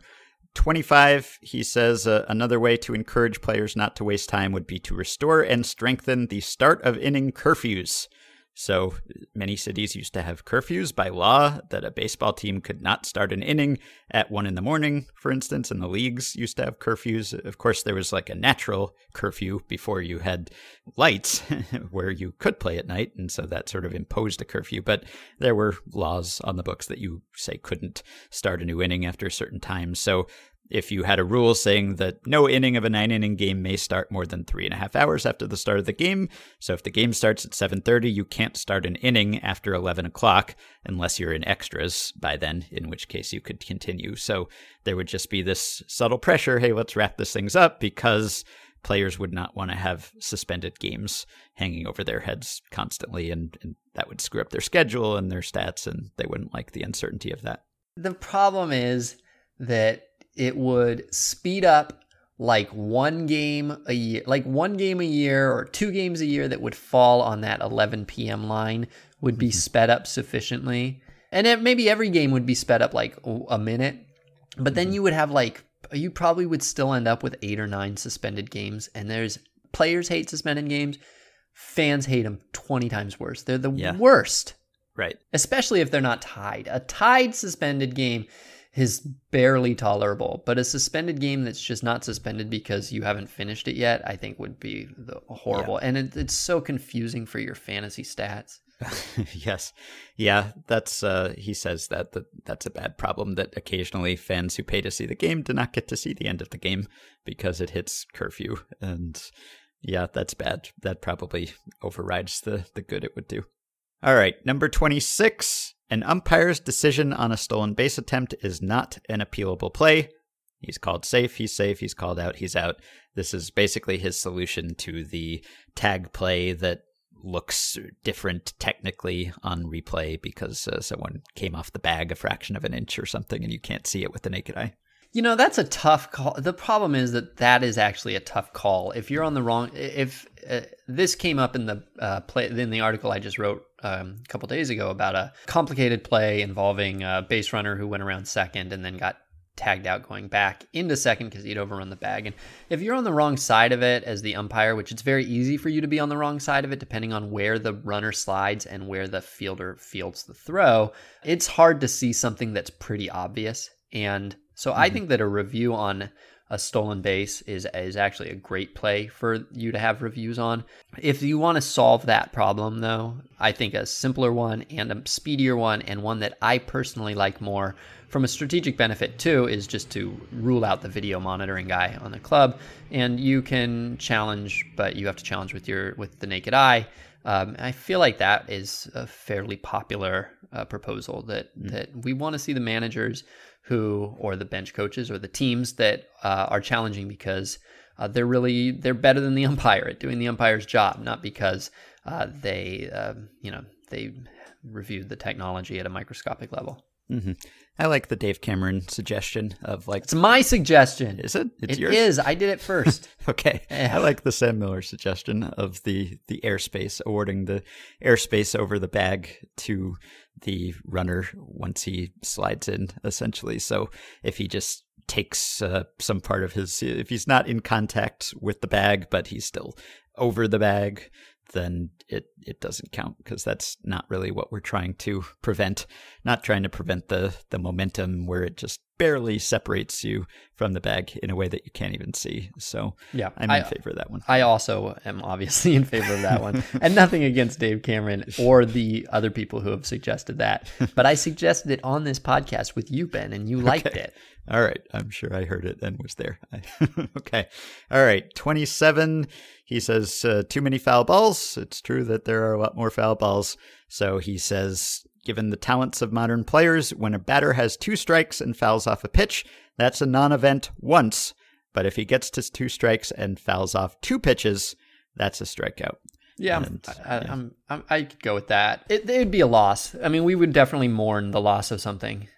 Yeah, well, the point he makes is that in the short term, it would exacerbate the strikeout problem. You'd have more strikeouts, which is the opposite of what he wants to do. But he's saying that eventually hitters would learn, okay, you can't just stand up there and try to get a piece of it and foul it off. You have to actually try to make contact and sort of, not do the safety swing thing, but actually have to try to put the ball in play earlier in the sequence, which would be good, but in the short term, it would be bad.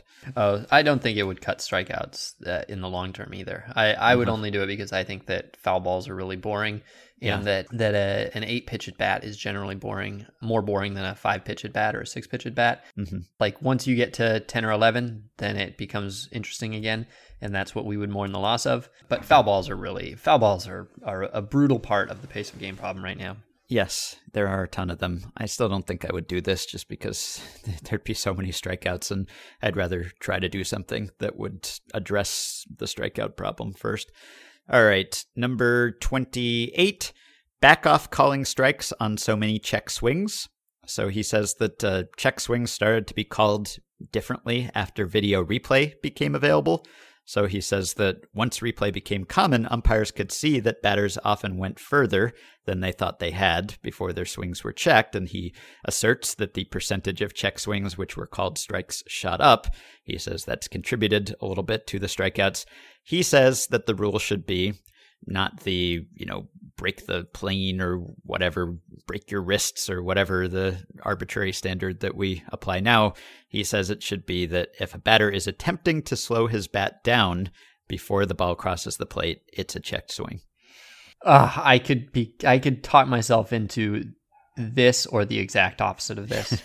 I don't know what to do about check swings. I don't know. They probably shouldn't have invented baseball because they should have seen the check swing coming. The check swing is like this glitch in the whole thing, and it never runs properly.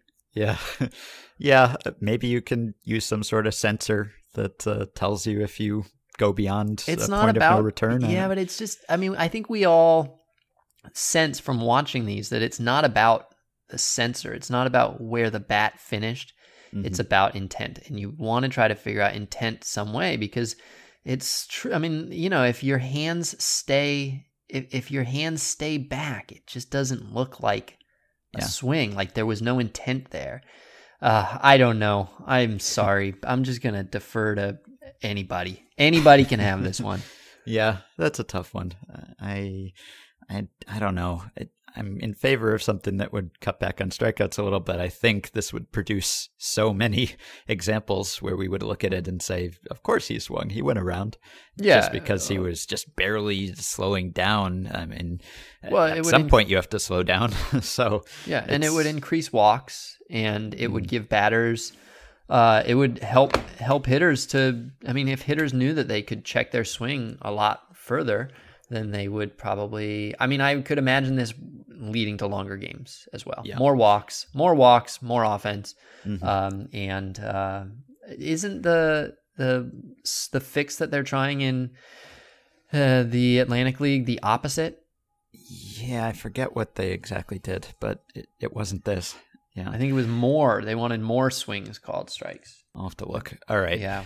29 is as basic as they come. Cut the pitcher's mound down by a couple of inches. Lower the mound. I think that's good. I think that would be fine. I think a pitcher. Well, pitchers all believe in pitching a little too much to be unbiased, but I would be interested to know whether there would be more of an effect than I'm giving credit to, but it seems fair. Yeah, it's been done before. I'm more interested in the moving the mound back than lowering the mound, and I think it'd be more effective, but I'm not against it. So the Atlantic League rule was just to make it more batter-friendly, just a rule on check swings in a batter-friendly manner. Oh, but so that is more. So that is like Bills. It is, okay. But I don't think they specifically said how to do that. I guess just give them more leniency, I guess. Okay. All right. And the last one, this is kind of interesting.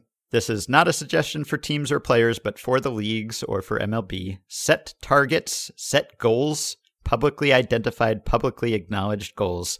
My suggestion would be that MLB should adopt the following resolution.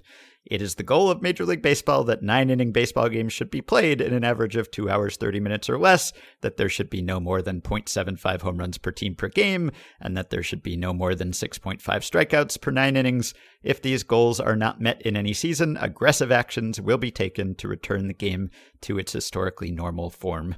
And obviously you can set your own standards there, but the idea is that you state what you want baseball to look like and you tell everyone about it.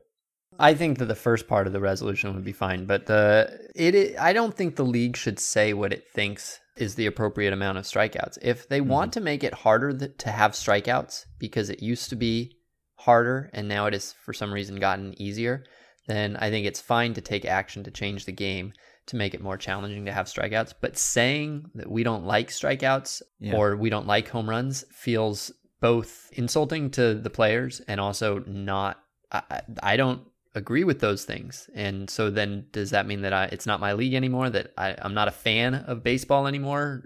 I don't think so. So I would not say that a certain amount of home runs or a certain amount of strikeouts is ideal. It feels very much like staking your flag in your, in the baseball of your youth and being unwilling to change with the sport. Yeah.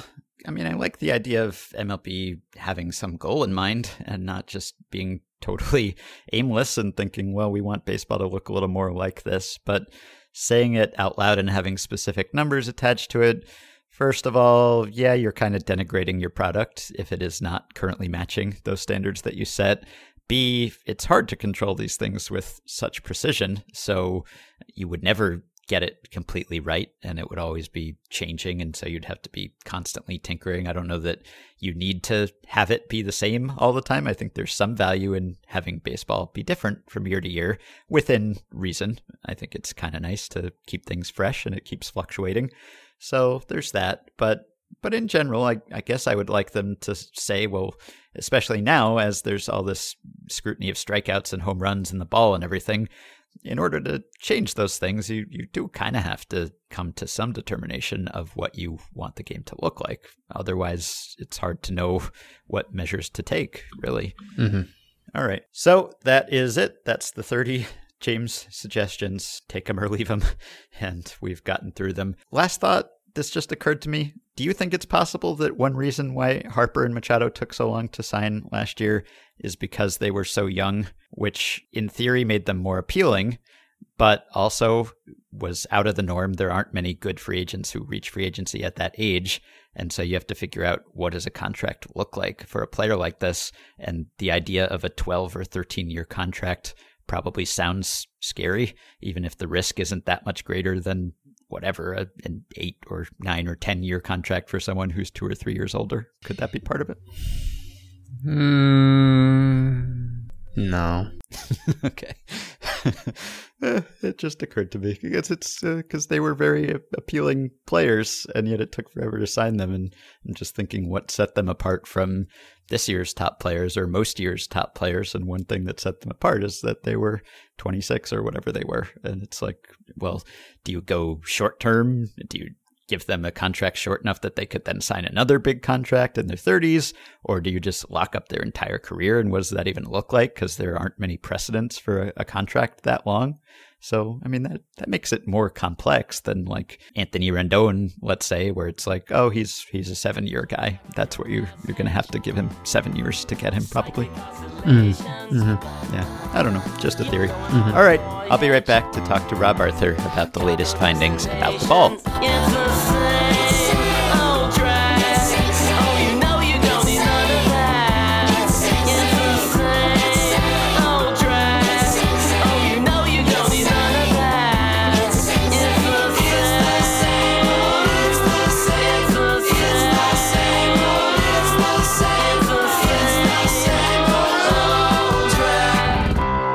All right, I am back, and as promised, I am joined by Rob Arthur of Baseball Prospectus and elsewhere on the internet. Hello, Rob. Welcome back. Hey, thanks for having me on. So we have new news about the ball, or at least a little bit of new news. So you have read the report. You've written something that'll be up at BP this week.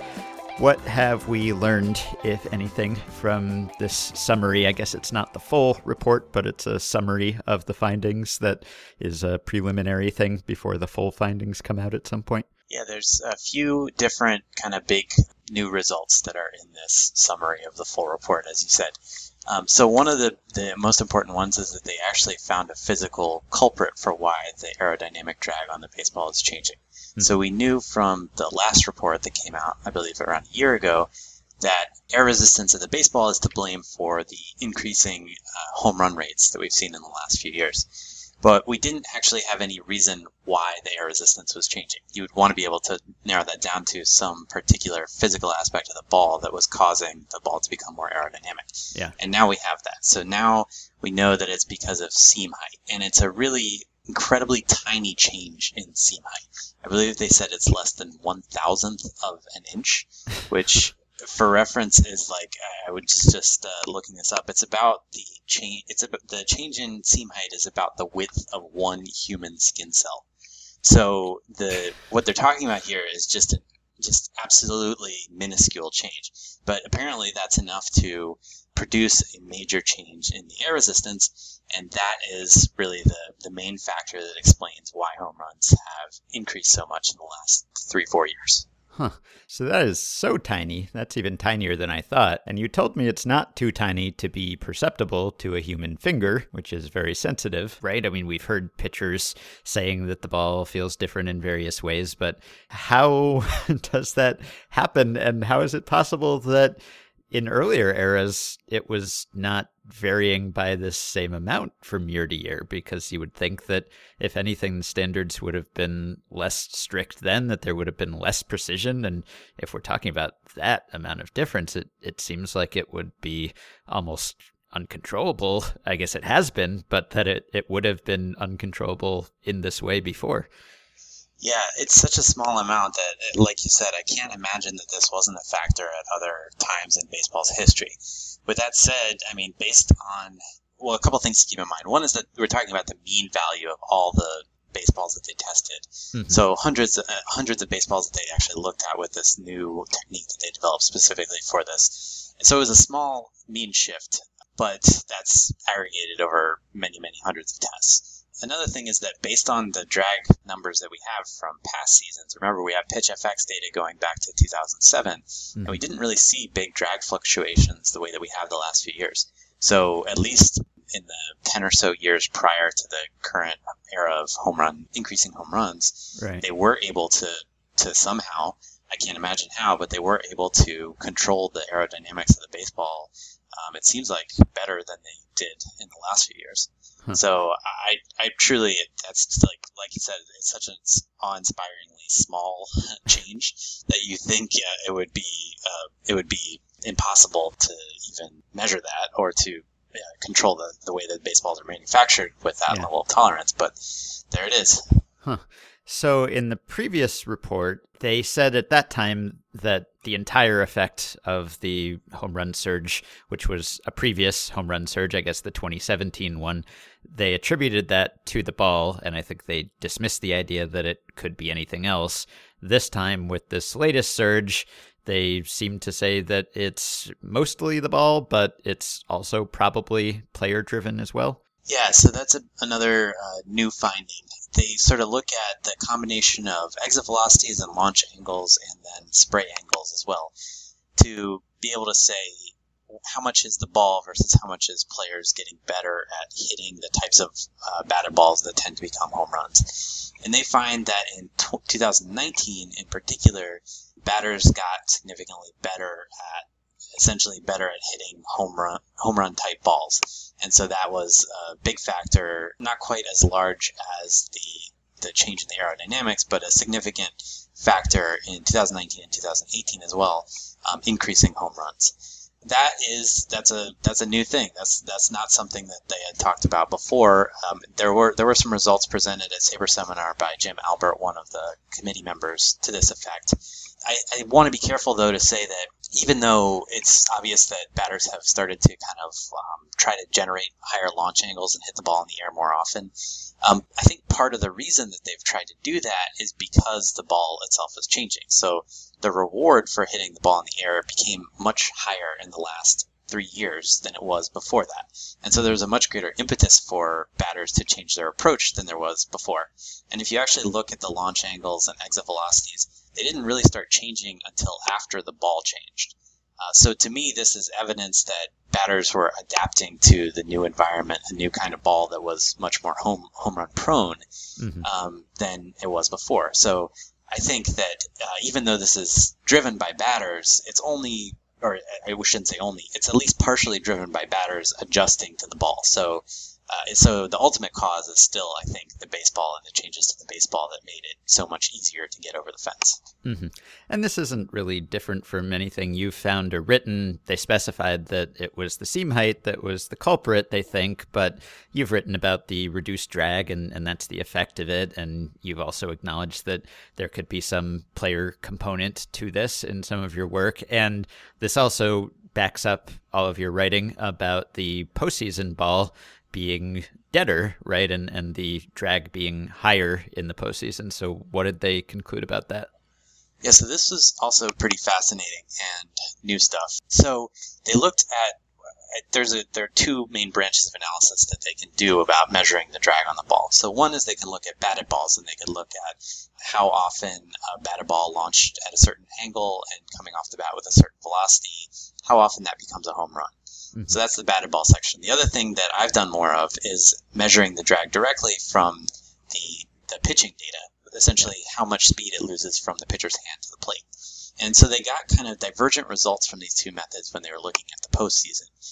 They found that every year in the past 4 years, the pitching drag has gone up, which is somewhat surprising and not so much in accord with my own findings. Yeah. So that suggests that either MLB has had this problem before, or that there is something wrong with the measurement apparatus in the postseason that causes it to produce an indication that drag is increasing when it's not. And I tend to lean towards the latter, that there's a measurement problem, because when they looked at the batted ball data instead, and they looked at how many home runs there should have been hit versus how many actually were, they found that in 2019, in the postseason uniquely, there were a lot fewer home runs than they would have predicted based on the batted ball data that they had. So this confirms what I wrote, that drag went up in the postseason, but it also suggests there may be problems, in my opinion, with the measurement data that they're getting from pitching in particular in previous postseason years.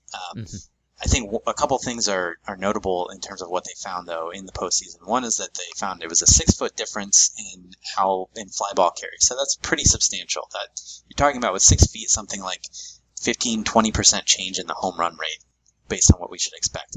But they also produced a chart in figure 15. I'm not sure this will ever get made public, but I hope it is. They produced a chart showing that some batted balls went up to, it looks like almost 50 feet less far than they would have predicted in the postseason. So this goes again to this issue of how much variability there is between individual balls.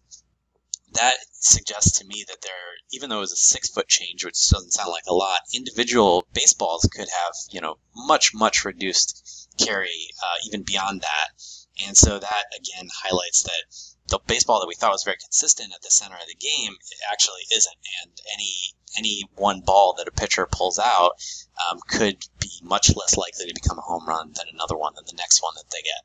Yeah, and we kind of knew that because there had been a previous study, what was it, back in 2000, when there was that high home run rate era, and they weren't testing the same attributes of the ball at that time, but the person who was responsible for testing, or the institute that was acknowledged in the report that, yes, 2 balls within the allowable ranges at the time, one at the high end could fly 49 feet farther, I think it was, than one at the low end, and they're both legal balls. They're both within those limits, but it's just variation within those limits, and maybe they've tightened those limits since then, but even if they have, there's still a lot of variation there, presumably. And now they're looking at things and testing things and measuring things that they weren't even thinking to look at back then, or weren't able to look at back then. So now we can quantify the variability more accurately, and it's maybe even more disturbing to think about how random everything is. But I could accept some randomness, I guess, if it were at least around a reasonable mean, where I guess the average ball was not as lively as it has been, or at least is not varying as much as the ball has over the past few years. So if it were varying a lot from ball to ball, that's still sort of disturbing, but it's doubly disturbing that it's varying from ball to ball and then also from year to year and sometimes even month to month. So there's just no consistency at all, it seems like. Yeah, it's wild the degree to which it seems to move around, and it also seems to be a new thing. I mean, one of the MLB's lines in response to this has been, well, if we had this data before, maybe we would have noticed that home run rates were fluctuating because of properties of the ball in previous eras. And there's some truth to that. But I also think that what we've seen in the last few years is just astounding change in the home run rate from year to year, from month to month. The highest home run rate ever by far. Right. So even just that. Yeah. Right. And now even from the regular season to the postseason, these kinds of changes really aren't what we historically saw. So I do think that there must be some problem in how the baseballs are being produced now that they need to confront and they need to deal with at this point. Otherwise, we're just going to have, a continuously inconsistent baseball, and we're never going to know what to expect from game to game, from ball to ball.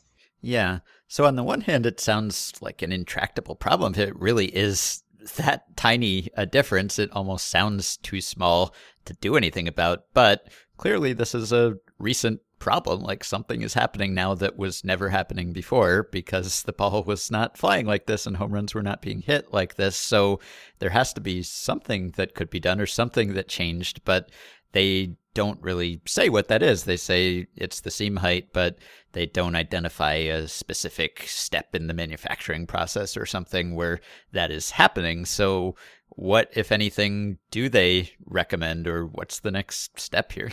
Yeah, so the main recommendations, and I think they're good, they sort of sidestep some of the issues around not knowing what's going on in manufacturing. But the simplest thing that they could be doing, and they probably should have been doing, is monitoring the drag on the baseball when the ball was coming out of the factory, as opposed to ex post facto after it's already been hit for a deep fly ball or a home run. So they should have been, when the baseballs were coming out of the factory, saying, okay, what's the seam height? Is it within the allowable range? And if it's not, let's not use it. I mean, that's a simple way to make the baseballs more consistent. And then similarly with the drag on the baseball, they can measure the aerodynamics of a baseball pretty easily. And if there are situations like this that come up where suddenly the balls that are coming out of the factory have much lower, much higher aerodynamic drag, they should be able to go back and say, okay, well, like what changed in this last lot that was not the same as the lot before it, and can we go back to the way it was? Because this is not, we don't want to radically change the home run rate. Yeah. So those are the main recommendations, essentially to monitor the balls that come out and where they're going and which games they're getting used in, and then to actually determine what are the seam heights, what are the drag coefficients of these balls so that they know when a problem is developing and they can actually work backwards to figure out what it stems from. And to me, those are both sort of common sense things that they should have already been doing. If not 10 years ago, then at least after the home run rate first started to spike really in 2015, 2016, they should have been worrying about this. And if not then when the first report came out. So it's sort of stunning that they have to give these recommendations at this point, so far into the process. But that's where we are, and I certainly hope that MLB actually takes these recommendations seriously this time and implements them. Yeah. And of course, the report said that there's no evidence that this was done intentionally, which makes sense because there's just no evidence of how exactly it has happened. So you can't really prove whether it's intentional or not without even being able to say what exactly happened.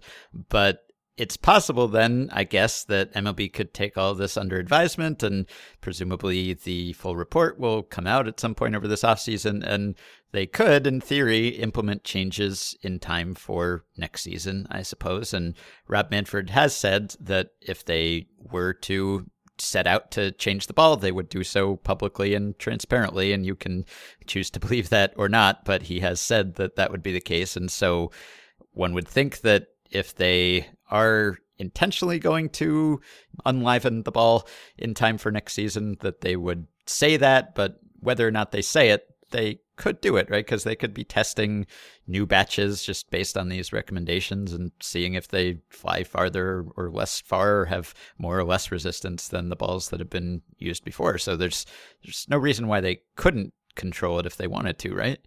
Right. I mean, like I said, it would be as simple as just measuring the balls that are coming off the assembly line and then discarding the ones that are too high or too low in terms of the characteristics that they determine, whether that be seam height or drag. So it certainly wouldn't be difficult for them to control it if they wanted to control it. But whether they do that, I think will be another question. I hope that they don't try and change it sort of on the slide, because it's obvious at this point, I think, that we can tell when the baseball changes. So it would be pretty obvious, I think, to the public that something was happening. So hopefully they are open and a bit more open in this process in particular than they have been in the past. Right. And the whole point of MLB taking a controlling interest in Rawlings, or however exactly that ownership is structured, was that they could exert greater control over the manufacturing process. So the fact that they might say, well, it's just manufacturing variation or something, they can't really pass the buck on that anymore, because the buck basically should stop with MLB when it comes to manufacturing the ball right now, I would think. So if there continues to be variation, then it seems like it's a reflection on the league for not being able to iron out that problem. Certainly at this point, yeah. I mean, they've had years now of these scientists studying this and telling them what they should be doing and giving them kind of a recipe for how they could control this. And now they own Rawlings. Now they have the ability to implement those recommendations because they're in this position. So I hope that we don't continue to sort of give them a pass, like you said, on this and let them skate by saying that, it's just manufacturing variation that they can't control.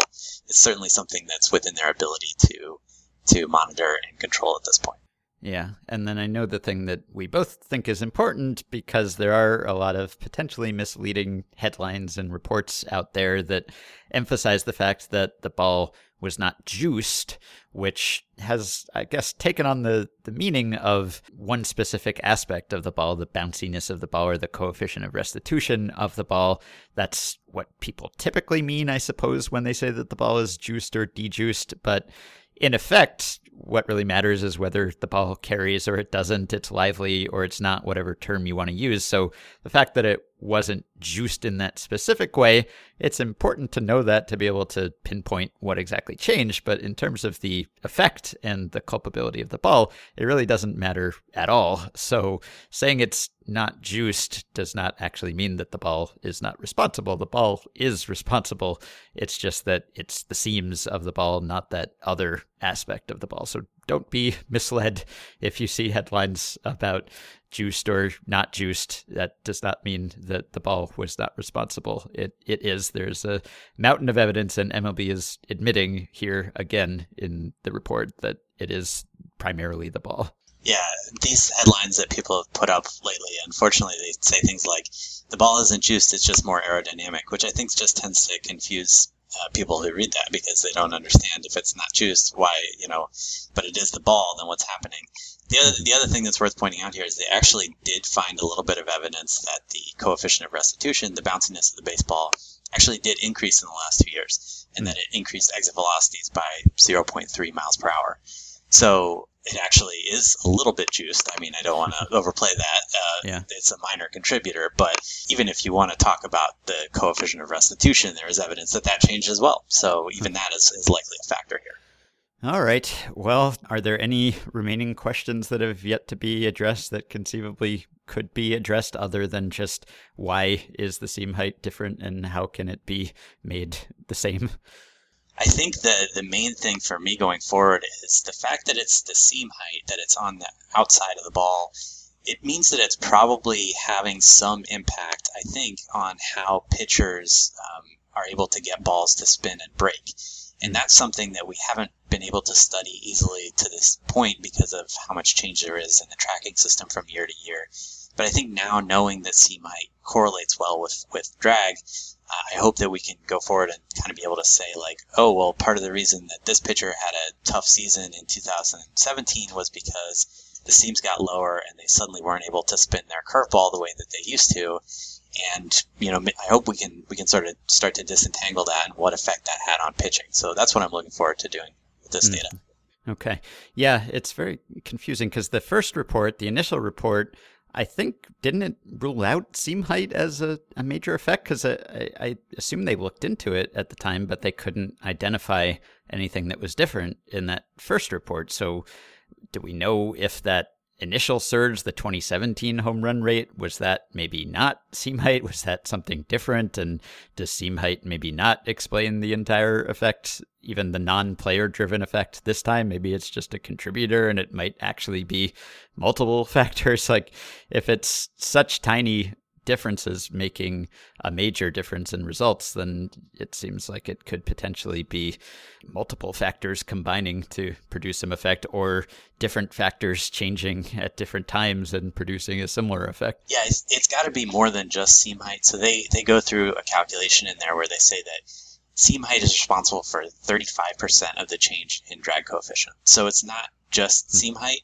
from ball to ball, but there's got to be other factors. But 35% is a fairly large amount. So it's probably mostly seam height with a side of other factors that we don't know about yet. And the reason that they didn't find it before is because they apparently had to upgrade their equipment to be able to measure differences in seam height this small. Okay. So it goes to show that like these tiny differences in how the baseballs are built really can have large effects on how they perform. So they had to actually go and come up with new testing procedures to be able to detect differences in seam height this tiny. And then that is what enabled them to actually make this connection between seam height and drag. Wow. All right. So this saga just drags on. It's been more than 4 years now since we started wondering what the heck is happening with the baseball. If we ever get answers about all of this, we may just have to write a book about it or something, just to set all the questions to rest and explain all the mysteries. I don't know. It seems like it should be simple, but it turns out that baseballs are really, really complicated, and somehow even this thing that's been around for centuries and all of the really sophisticated technology that we can bring to bear to study it now still doesn't quite shed as much light on it as you would think it would. So there's just, every time some new story comes out or the home run rate changes again, it's like another alley that you have to drive down to hopefully find an answer at the end. Yeah, and that's not even, I think at the end of this, what we are already determining is that this is not even really the beginning of the story of what has happened throughout baseball's history, right? Like, if we can measure all this at this point, think about all the other times, all the other seasons in baseball history, all the other, historic home runs and near home runs that were impacted by the baseball. So yeah. This is clearly just one tiny window into a vastly important thing that's been affecting the game for as long as the game has been played. Right, but not quite in as extreme a way as it has lately, which is what brought our attention to it. All right, you can read Rob's latest about this at Baseball Prospectus. Follow him on Twitter at NoLittlePlans with underscores between the words. Thank you as always, Rob. Thanks. All right, that will do it for today. Couple more tidbits from the winter meetings. Rob Manfred said that all 30 teams are going to have protective netting that goes substantially beyond the far end of the dugout. Things were clearly trending that way, but that's good news. Once it started happening, it happened very quickly. Another bit of news he dispensed is that the investigation into the Astros' potential sign stealing is, quote, the most thorough investigation that the commissioner's office has ever undertaken. He said MLB has interviewed 60 people and has 76,000 or more instant messages to go through. Sounds like fun. They also have to do follow-up interviews, so there's no timeline for findings to be released. So maybe we'll find out about the Astros sign stealing before we fully find out about the ball. You can support the podcast on Patreon by going to patreon.com/effectivelywild. The following 5 listeners have already pledged their support by signing up to send some small monthly amount to us to help keep the podcast going and get themselves access to some perks. Evan Ellenberger, Eugene Chong, Logan Davis, Justin W. Vandeventer, and Jason Nasi. Thanks to all of you. You can join our Facebook group at facebook.com/group/effectivelywild. You can rate, review, and subscribe to Effectively Wild on iTunes and other podcast platforms. Keep your questions for me and Sam and Meg coming via email at podcast@fangraphs.com or via the Patreon messaging system if you are a supporter. Thanks to Dylan Higgins for his editing assistance from the winter meetings, and we will be back with another episode a little later this week. Talk to you then. All the time gone on separate ways it runs long 100 miles back to point